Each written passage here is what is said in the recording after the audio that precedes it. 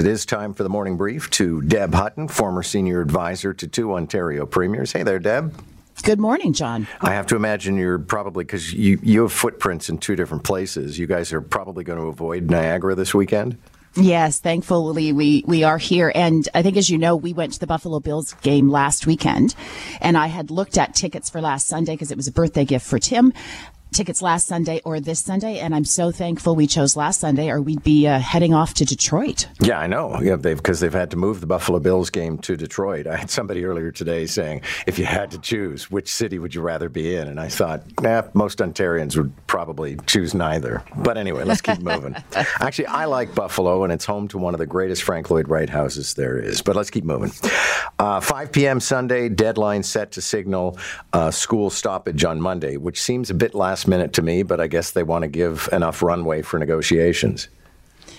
Oh, gosh, where do I begin on this? So 5 p.m. Sunday is better than what happened the last time, and I don't mean 2 weeks ago, but 3 years ago with CUPE, which is my kids went to bed not knowing if they had school the next day because it was so late by the time they settled things. So as long as they can get to a deal by 5 o'clock, then at least we have some certainty before you put the kids to bed. However, given what I have heard in the last 48 hours from the union, I am not at all hopeful that my kids will be in school on Monday, and it's just fundamentally wrong. My youngest, it's a PD day here in Toronto today, so quite frankly, the end of school starts today. Excuse me. And she came home with the biggest backpack. Everything in her desk was sent home, and it's just sad. Like, it's just so sad because the number of times we have had the same experience, albeit related to the pandemic, just is crushing for these kids. I cannot believe we are here again. There's no reason for it. And when I started to hear over the last 48 hours that it's no longer about salaries, it's about job descriptions and more work for employees, unacceptable. Not in the union's purview. The union does not get to say, hey, the EAs are now going to be tutors, which is what Laura Walton told us 2 days ago on The Rush. Yesterday we were taking calls, Deb, and a 10-year-old girl, so grade 5, called in, and I asked her what her thoughts would be if she was out of school on Monday and the prospect of going back to online learning. No, I would not be happy not to go to school because then I won't see my friends. And it's harder to learn online because it glitches and you miss a lot of stuff. Right. So how would you feel if there was no school on Monday and you're back in front of a computer? I'd be sad because the whole point of school is to get out of your house and go learn, not to stay in your house. Yeah, I don't know if there's anything you and I can add to that. No, although her mom called in yesterday on The Rush. Oh, yeah? And we asked, we said, now that it's sort of settling in, now we've heard from the government, now we've heard from CUPE, how are you feeling? What are your plans for Monday? Have you already made them? And her mom called in and said, I don't know what I'm going to do. Like, she truly did not know at, I think, 5 o'clock yesterday what she's going to do Monday. And I think that is pretty fair game for most people. So for the second day in a row, a collegiate in Oakville called Oakville Trafalgar High School. Classes were suspended because of an email threat. Police investigated, found nothing. But it's not all that hard to suspect this has something to do with that shop teacher who likes to wear gigantic prosthetic breasts in order to draw attention, if nothing else. Yeah, and let's be clear, no threat of violence, no violence whatsoever is acceptable. But the reason we're here is because a teacher felt the need to bring their agenda into the classroom. And I don't know what else to call it other than an agenda. And that's just, again, the kids are the ones who suffer. 2 more days out of the class, and then maybe on Monday.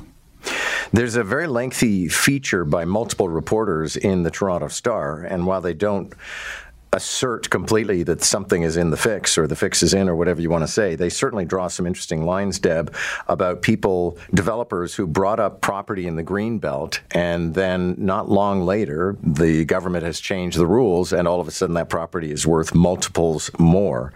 I guess we have to be careful in how we talk about something like this, but developers have always had a very cozy relationship with provincial governments, Liberal and Conservative. So I read the article very carefully, and I think you characterized it appropriately, which is they put a bunch of actual facts in the story, but the lines that they draw and the conclusions are simply, I think, suggested. They have found no, A equals B kind of relationship.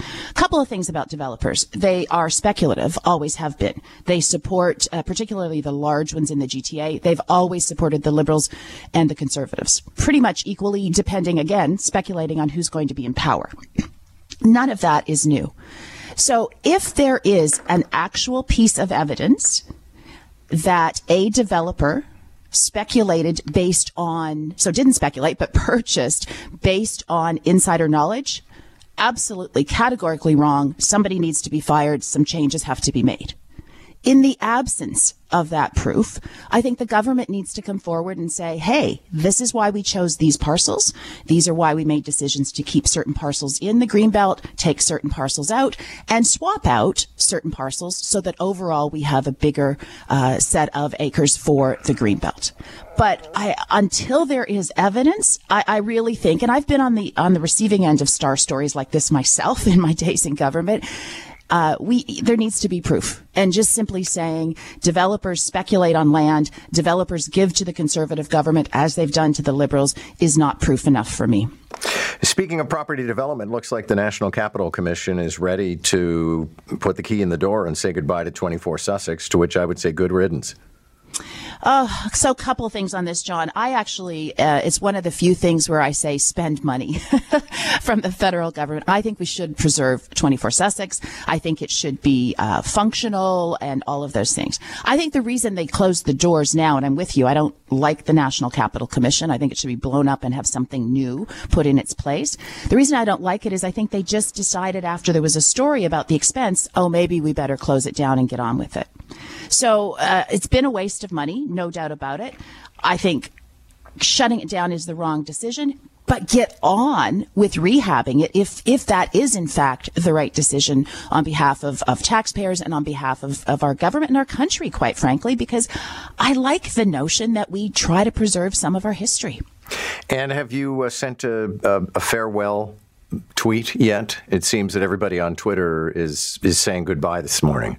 That would require me to open my Twitter account, which I don't know how long it's been since I've done that. So no, I belong. I've tweeted the odd thing. I'm more apt to retweet things. That's easier, but it is not a big part of my life one way or another. Yeah, okay, good to know. Deb, you have a wonderful day and nice to have you this morning.